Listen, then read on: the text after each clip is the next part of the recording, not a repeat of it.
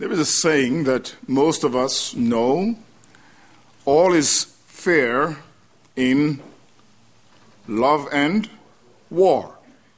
All is fair in love and war. I don't understand the first part of the saying. Don't understand how everything can be fair in love. But it seems that the latter part, all is fair in love and war, this latter part is held by many to be true. Particularly in our world, it seems that there is a mentality that drives us today, that if we are to get ahead, all things are fair. If we've got to look at life, we must look at life as a war, a fighting between us and them. And it doesn't matter if we have to break a few heads, if we have to get to the top. It doesn't matter if we've got to step on a few people, because everything in war is fair. And really, if you don't kill, you will be killed. This is the survival of the fittest. All is fair in love and war. It seems that this saying, to a large extent, permeated in Israel and Judah. That life is a war. That we've got to fight for ourselves and take what we can if we are to make progress. And to a large extent, the prophet Micah, writing towards the latter part of the 8th century BC, a contemporary of other prophets like Isaiah, that he addresses this mentality, that rapacious spirit that seeks to grab and to take at whatever cost to ourselves. Micah spoke or wrote during the 8th century, during the time when the Assyrian Empire was at its ascendancy. This is a man who experienced war. He knew war in the Syro-Ephraimite War of 734 BC. He was there when Tiglath-Pileser III took Judah as a vassal state. He was there when the Assyrians entered the land of Israel and took away several cities into captivity, and eventually in 722 when they came against Samaria and deported many of the Jews to Assyria. He was also there in 701 BC when the army of Sennacherib came and surrounded Jerusalem. And this prophet, as he writes, brings a message of judgment against the people of Israel and Judah, and also a message of salvation. But in chapter 2, you will find that this chapter is divided into 3 sections, verses 1 to 5, verses 6 to 11, and verses 12 and 13. In verses 1 to 5, there is a message of judgment against the avaricious and oppressive rich, the greedy rich. Woe to those who devise iniquity and work out evil on their beds. At morning light they practice it, because it is in the power of their hand. They covet fields and take them by violence, also houses and seize them. So they oppress a man and his house, a man and his inheritance. When you read chapter 1 and you see God's wrath revealed against Israel in the north and Judah in the south, you may begin to wonder why does the Lord respond with such anger against his people? But in chapter 2, the picture becomes clearer. For whereas he speaks in general terms about the wickedness of God's people, in chapter 2 we begin to see the specifics, the actual reasons that God is incensed against his people. And here we have in verses 1 to 5 a message, an oracle of judgment. And whenever you see woe, it is always then considered a message, an oracle of judgment. Woe to those who devise iniquities. What the prophet sees is this mentality that the people of God had that said, we will spare no effort. We will abide by no principle. We will do whatever it takes to get ahead. And what they were doing in particular terms is that the rich were abusing those who were poor and those who had very little influence in society. And the prophet depicts their activities graphically. These are those, he says, who devise iniquity, who work out evil on their beds. So that when they went to bed at night, instead of having a good night's sleep, it was like a day in the office. And what they were doing is they were coveting the fields and properties of their neighbor and scheming and devising ways in which to take the property. And so they would plan at night on their beds. And in the morning, they would execute their plan. At morning light, they practice it. And they did it, the prophet says, because they had power in their hands. They were the rich, they were the well-connected. They had the ear of the judges. They knew how to manipulate the system, how to get the things that they wanted, how to put mortgages on people's land and foreclose on them and drive them from their land. Notice in verse 2, they covet fields and take them by violence. They evicted people from their land. Houses, they seize them. They oppress a man and his house, a man and his inheritance. When you read through the Decalogue, the Torah, when you read in the book of Leviticus, for instance, you begin to see that the land that was given to Israel was a gift from God, and the land was sacrosanct. It was God's land, and it was given to families. And there was a prohibition against selling the land, that the land had to remain in the family. So that even if a man became very poor and mortgaged his land, nobody could permanently take someone's land. And so in the year of Jubilee, in the 50th year, the land, regardless of what was owed on it, had to revert to its owner. But here they were, violating the stipulation of the covenant. They were taking the possession, the land, and the inheritance of the people of God by force. Now, the prophet addresses this. In verse 3, he says, "Therefore, thus says the Lord, behold, against this family I am devising disaster." One of the things that you have to recognize in chapter 2 is that there is much repetition in terms of terms. It's one of the ways of emphasizing the importance and the seriousness of the message. So in verse 2, in chapter 2, verse 1, woe to those who devise iniquity, woe to those who plan iniquity. In verse 3, God is speaking. Behold, against this family I am devising or planning disaster. So the wicked, those who are rich, influential, powerful, they are plotting and planning evil on their beds. And while they are plotting evil, God is also plotting and planning evil against them. That's what you find in verse 3. Behold, against this family I am devising disaster. The Lord underscores that the transgression of his commandments, the injustice that is being practiced, is intolerable and unacceptable. And what you have in verse 3 then is a judicial sentence that God pronounces on the wickedness of these rich. They're going to receive their just desert. And notice what he continues to say. Behold, against this family I am devising disaster from which you cannot remove your necks.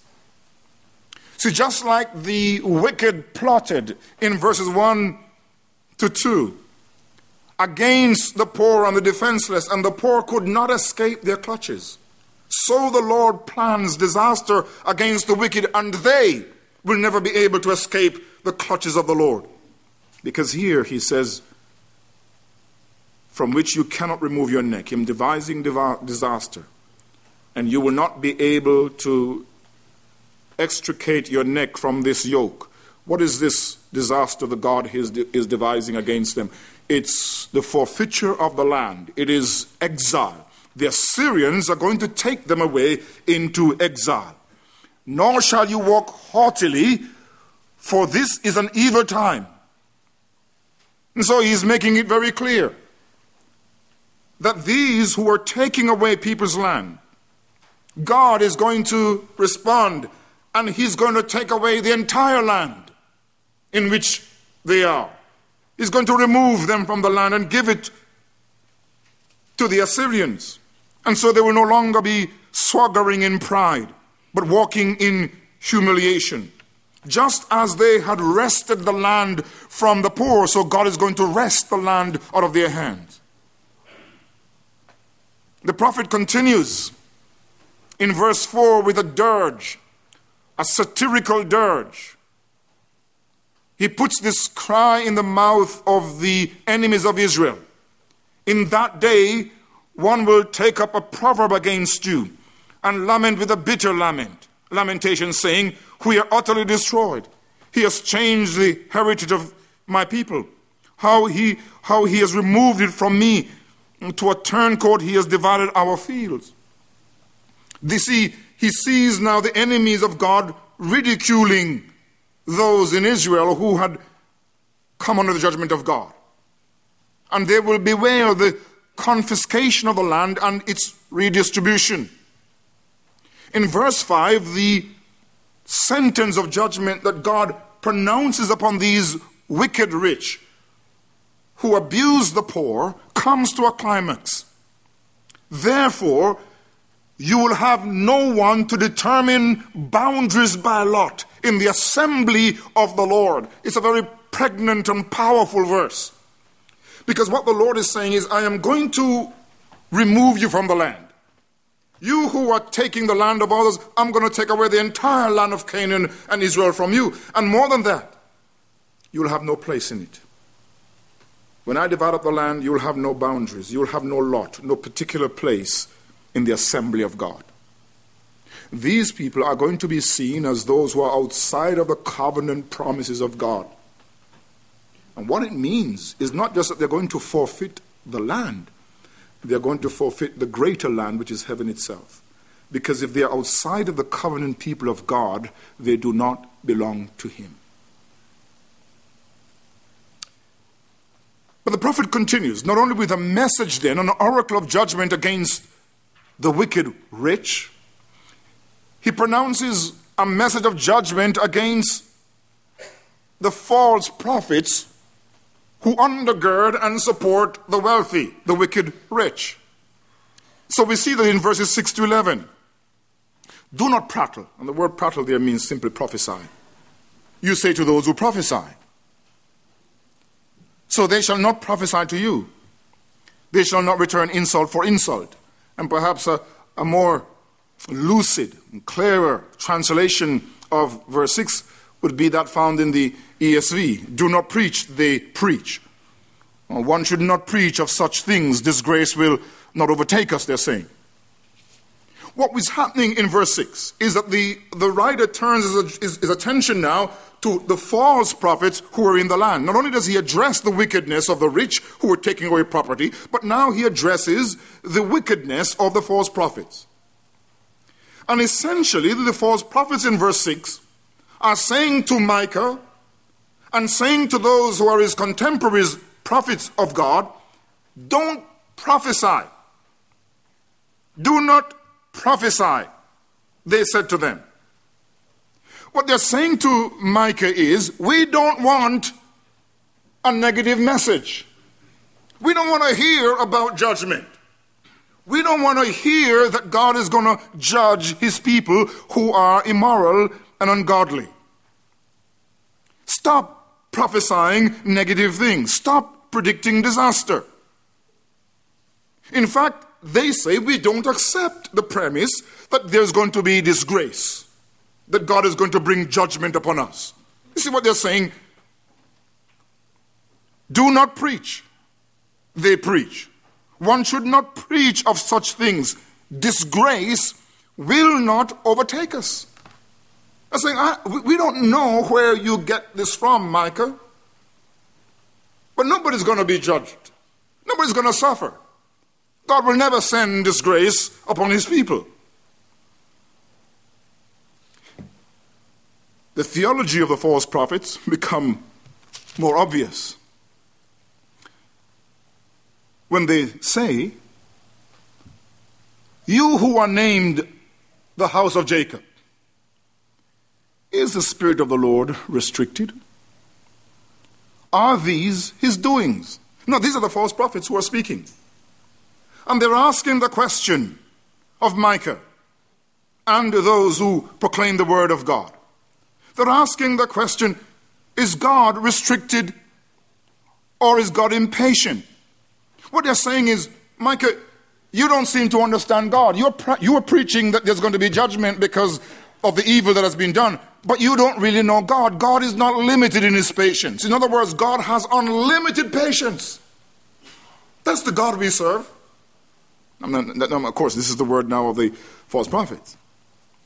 And they argue further that this thing will not happen. Are these his doings? Is this the way God responds to his people? Does he respond in judgment?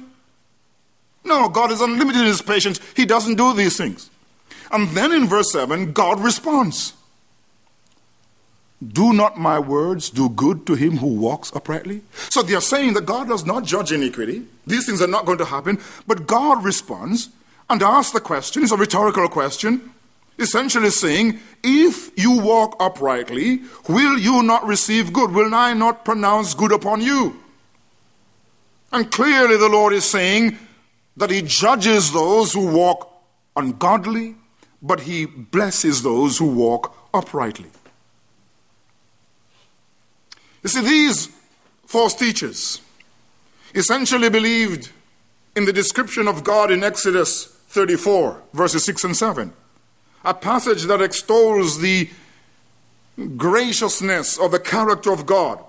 When God passed before Moses and said, the Lord, God, merciful and gracious, long-suffering and abounding in goodness and truth, keeping mercy for thousands and forgiving iniquity and transgressions and sin. They believe that God was a merciful God and his mercy extends to generation.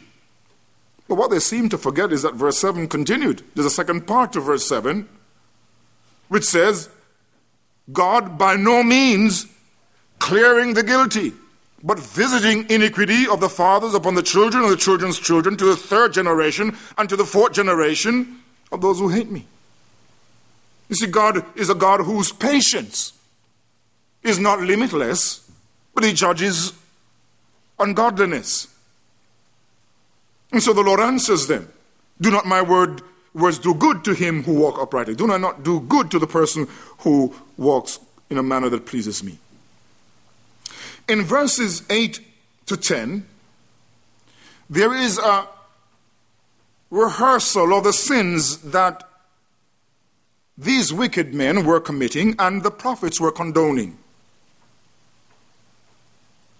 So the prophet says, lately my people have risen up as an enemy. You see, they believe that life is war. And whereas the ordinary Israelite would think we are in our own land and our borders are secure, we have nothing to fear, the Lord says that the rich have risen up as an enemy. And they are an enemy of their own people. And now the Lord says, this is what you do. You pull off the robe with the garment from those who trust you. They're taking a man's cloak. It's an expensive cloak. They're taking away the fellow's cloak because they want to have it. But why should you have such an expensive cloak when I don't have one or when I need to have that? So he takes it. And what did they do? Furthermore, we see in verse 9, like men returned from war. The women of my people you cast out from their pleasant or luxurious homes. These women may have inherited property from their husbands who had died. And the properties that they inherited was the inheritance of their children. But these rich, returning these women out of their homes and taking away the children's inheritance. You have taken away my glory, the inheritance that was given to them. Now look at what happens in verse 10. These rich were acting unjustly to the people of God. And notice, they had risen up. And so because they had risen up against the people of God, God speaks to them and he says to them, rise up. But rise up and depart. Because essentially you're going to leave this land. In this land is no rest. You have no rest in this land. You have defiled it. And therefore it shall be destroyed. Yes, with utter destruction. And so the Lord is saying is, you rose up against people. You robbed them. I'm going to make you rise up and depart from this land because you have defiled the land with your wickedness. And in verse 11, you see the Lord's statement on false prophets. You notice that verses 6 and 11 is bracketed with God's statement to the false prophets. And that's why when you look at this passage, you will see that the governing idea here is God's rebuke and judgment of the false prophets. In verse 11, if a man should walk in a false spirit, that means he's a false prophet, and speak a lie saying, I will prophesy to you of wine and drink, meaning of abundance and wealth and prosperity, even he would be the prattler of this people. What is he saying? He's saying these people, these wicked people who go around taking away what is not their own, they rejoice in these false prophets. They don't want prophets like Micah who's going to rebuke them. They want prophets who are going to prophesy of wine and drink, who's going to tell them about abundance and wealth. These are the kind of prophets they heap to themselves.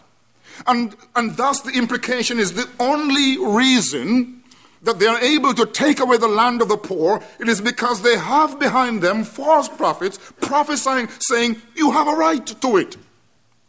You should have wine and drink. You should have abundant blessings. And so there is a message then of judgment brought against not only the rich, but the false prophets who encourage them in their ways. But in this dark passage of judgment upon not only the avaricious rich and the false prophets who support them, there comes in verse 12 and 13 a ray of hope. For there is a movement now away from the oracle of judgment to a proclamation of salvation. In the midst of this very dark passage, you hear the words of the Lord, I will surely assemble all of you, O Jacob. And Jacob refers to the remnant, the people of God. And I will surely gather the remnant of Israel. And I will put them together like sheep of the fold, like a flock in the midst of their pasture. They shall make a loud noise because of so many people.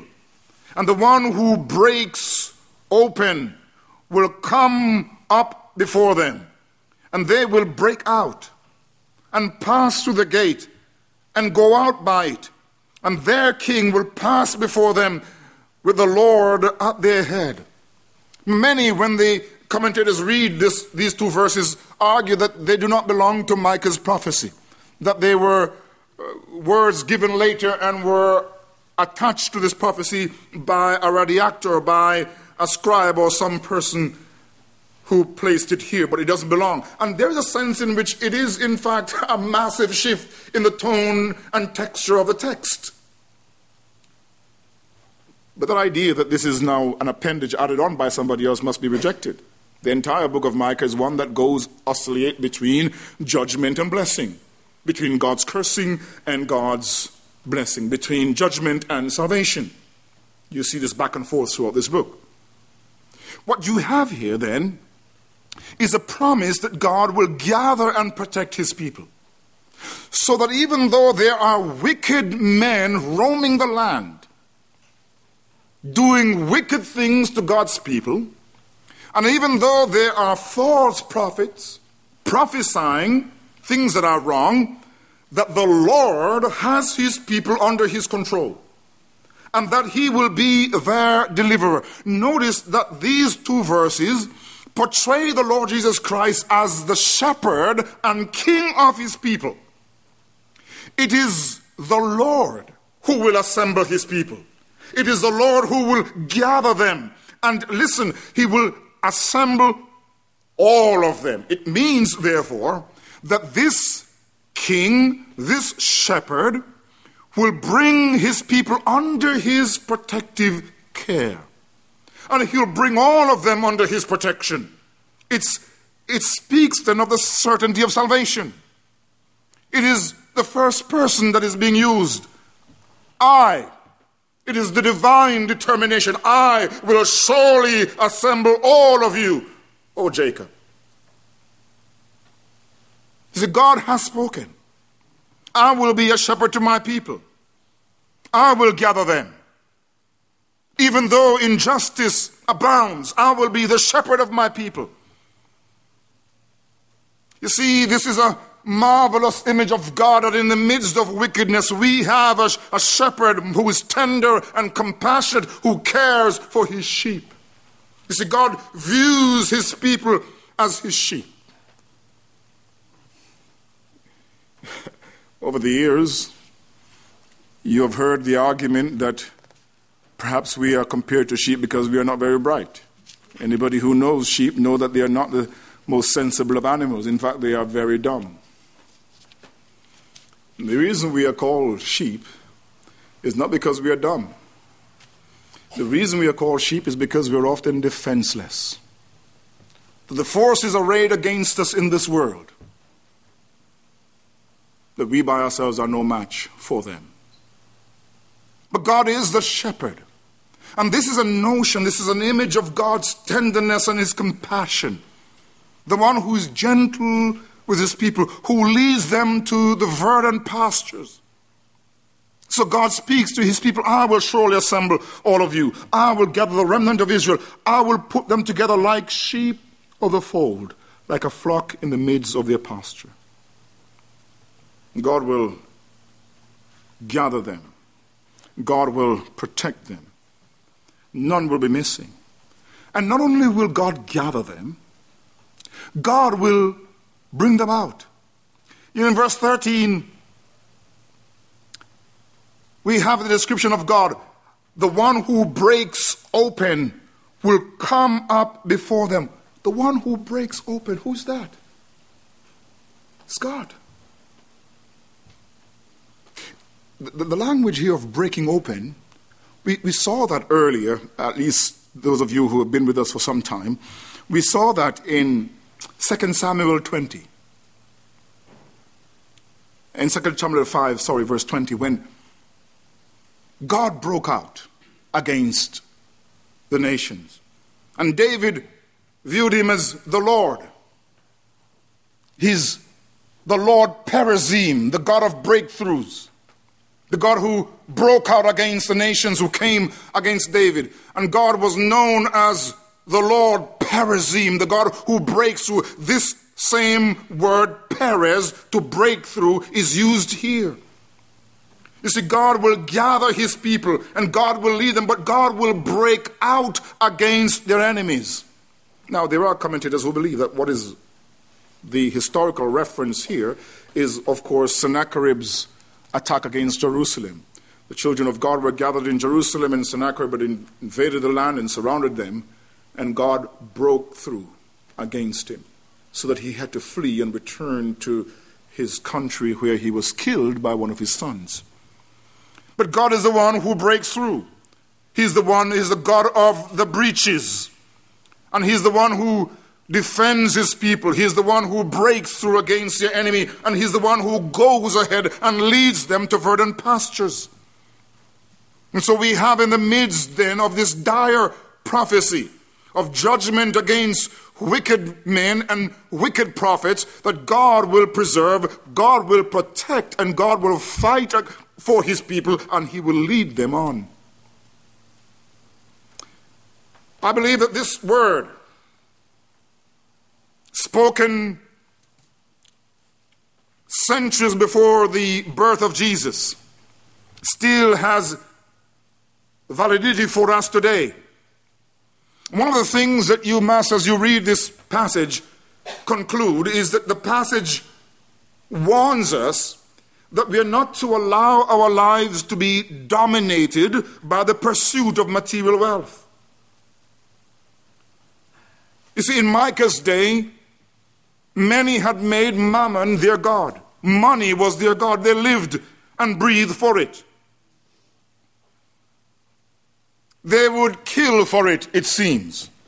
It doesn't matter which old lady they would trample upon.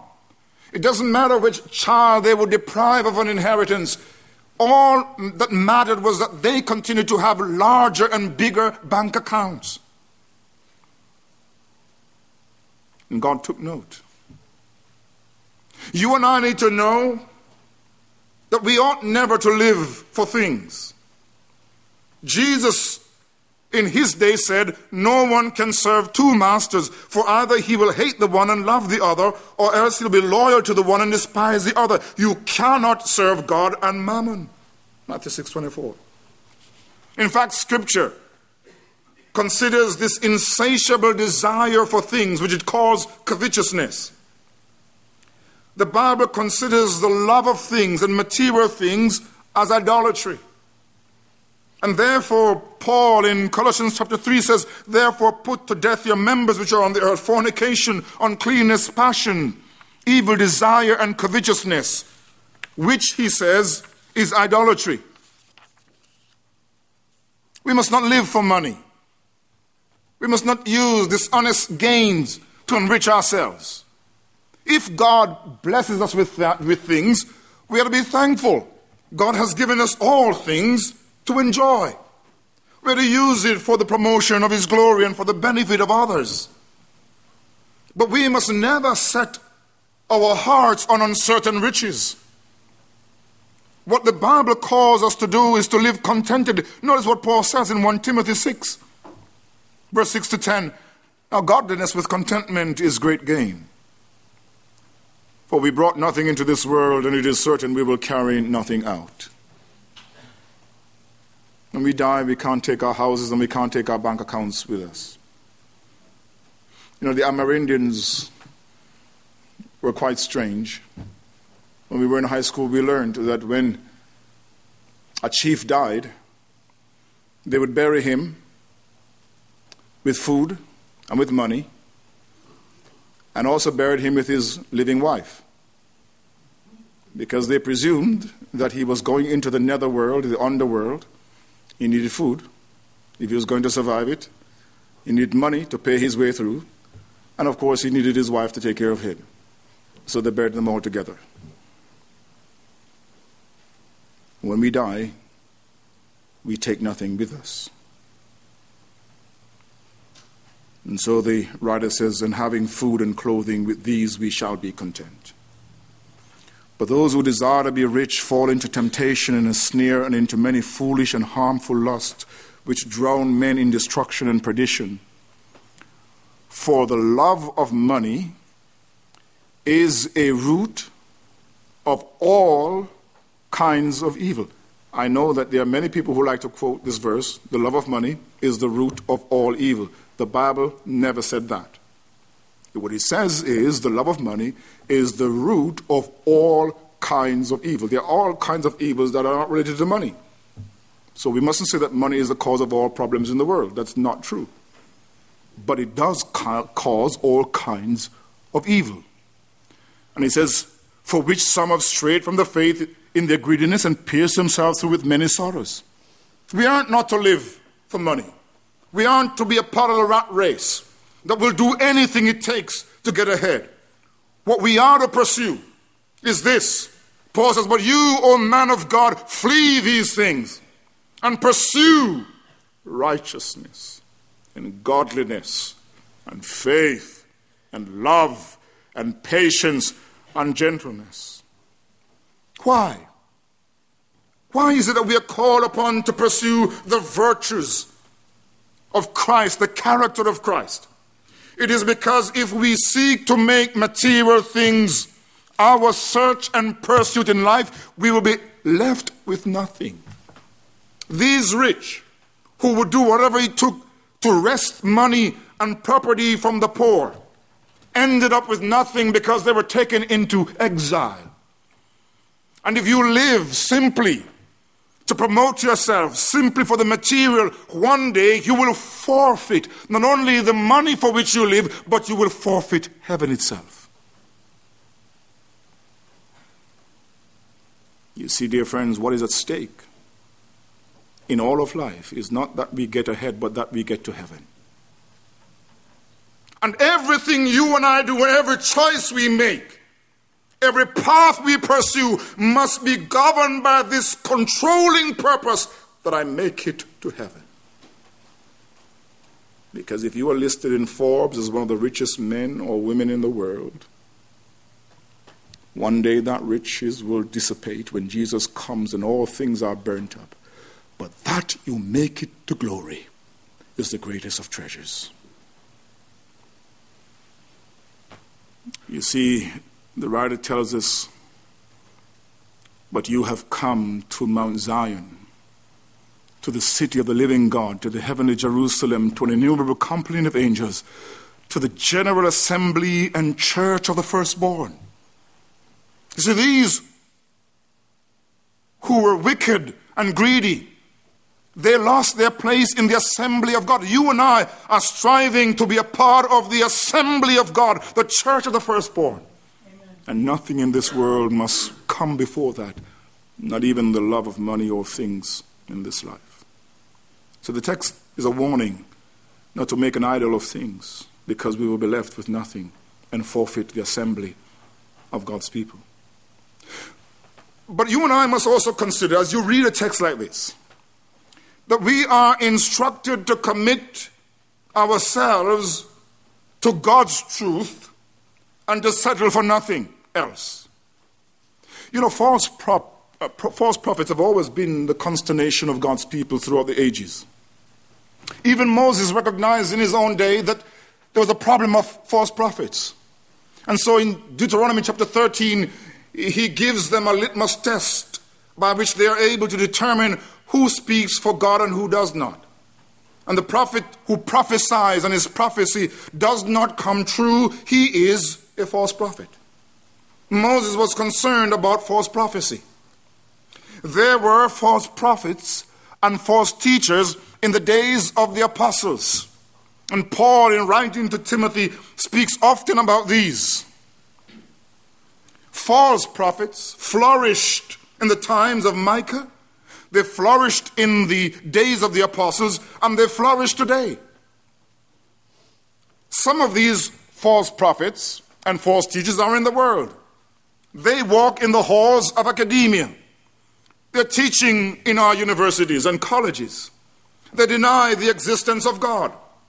They believe that this world is an accident.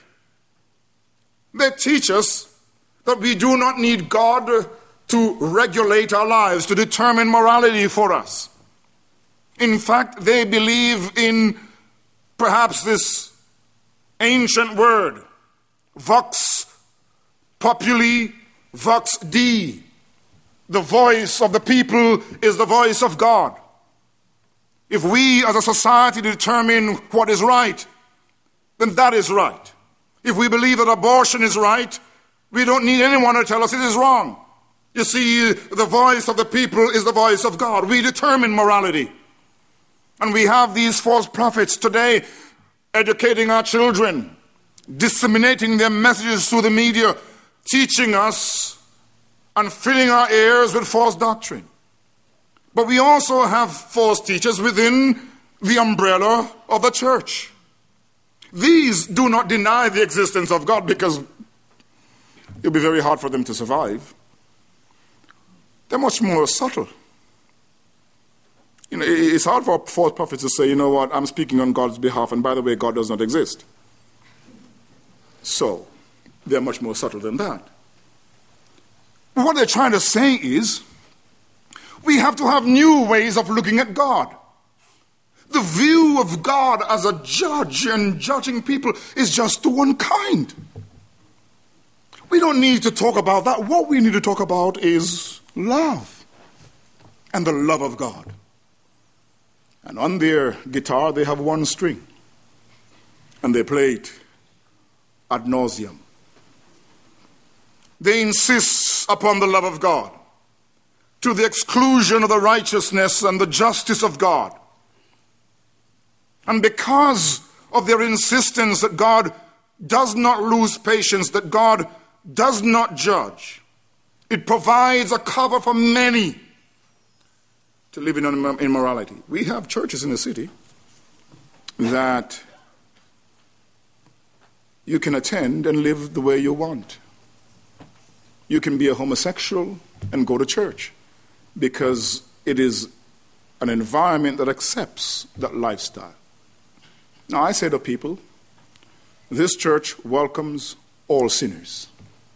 It doesn't matter whether a man considers himself a transgender or a homosexual, a liar or a thief. All of us are sinners and we're welcome to grace.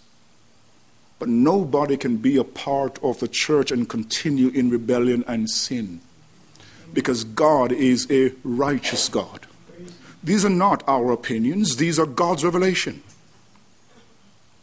And you know, at the end of the day, I rather displease men and please God.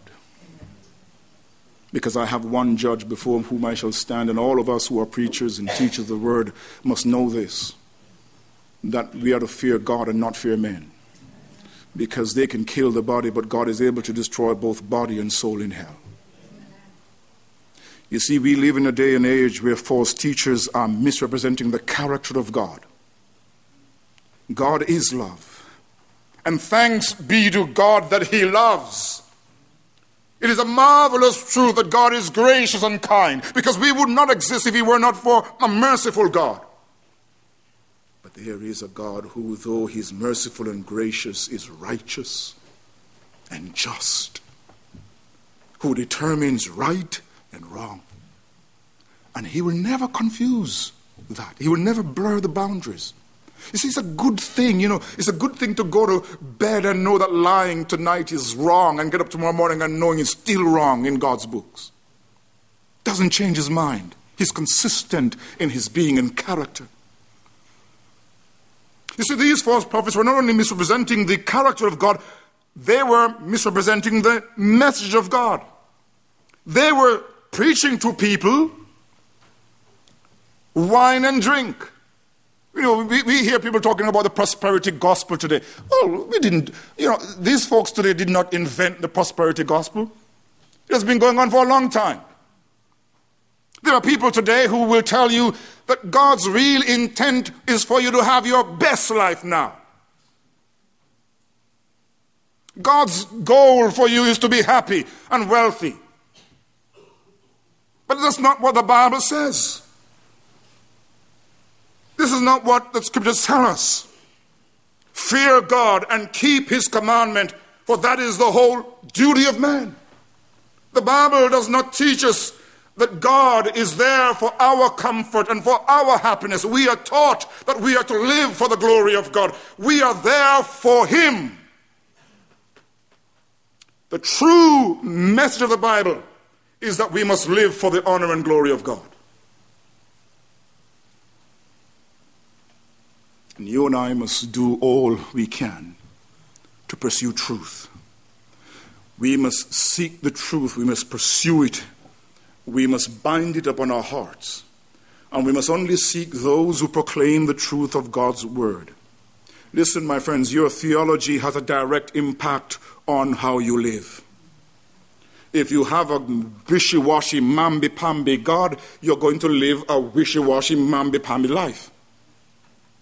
If you have a God who stands for nothing, you are also going to stand for nothing. You see, your theology determines how you live.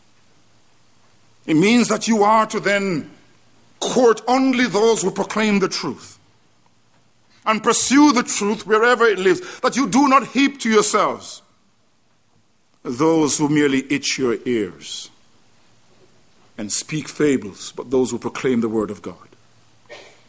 But I want to conclude by reminding you of this,